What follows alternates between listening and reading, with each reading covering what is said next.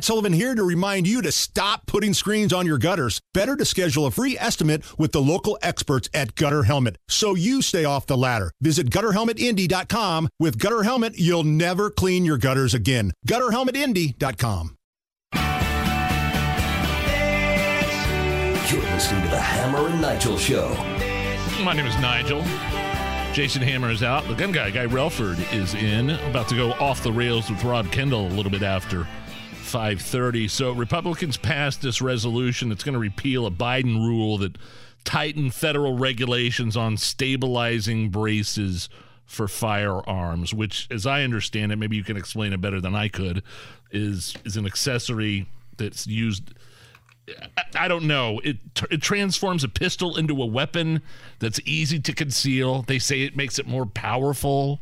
Does that make any sense to you? What's going on here? I mean, they say all kinds of bizarre things, but what this is, Nige, is, we're talking about primarily like AR style or AK style firearms that if they don't have a shoulder stock on them, they just have a pistol grip.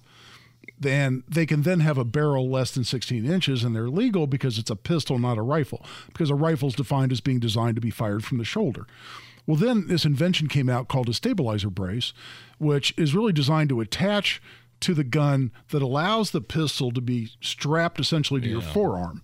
And this allows, for instance, people with disabilities to shoot the gun one-handed because it stabilizes it because it's strapped to your forearm, and you can better shoot it one-handed. But it's still a pistol. 10 years ago, the ATF came out and said you can put a stabilizer brace on your pistol and it doesn't transform it into a short-barreled rifle that has to be registered under the NFA. And they said that specifically for 10 years ago. And over 10 years, people bought somewhere between 3 million and 40 million of these, but really huge discrepancy in the estimates. Well, now just late last year, the ATF came out with a new rule and said, we changed our mind. If you now put one of these on your pistol, you've converted it into a rifle that's designed to be fired from the shoulder. So if it has a barrel less than 16 inches, you have to register it, or you have an unregistered short-barreled rifle, and you go to prison for 10 years. Jeez. But they said specifically for 10 years, you can have one of these on your pistol, doesn't change it into a rifle. They just did a 180. So what this is under the Congressional Review Act, that's where Congress can look at an administrative rule like what ATF did here and essentially reverse it to say, nope, we're Congress. We have more power than an administrative agency. We're reversing this. This is no longer enforceable. However, it has to be passed by both the House, and the House passed it yesterday, the day before, 210 to 219.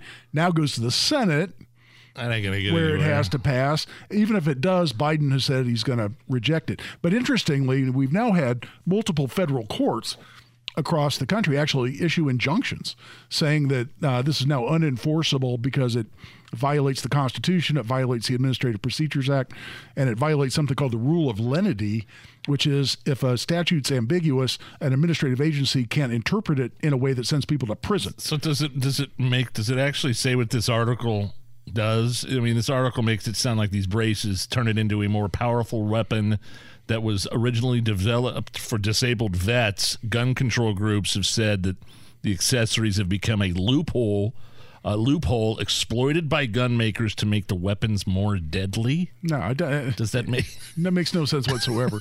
What some people are doing, they're putting them on their pistols and then they're using them like a shoulder stock to put the gun against your shoulder. So you shoot it like a rifle. Now, is it more accurate to shoot a rifle from your shoulder than it is to shoot a pistol one-handed? Well, yes. So it can be more accurate.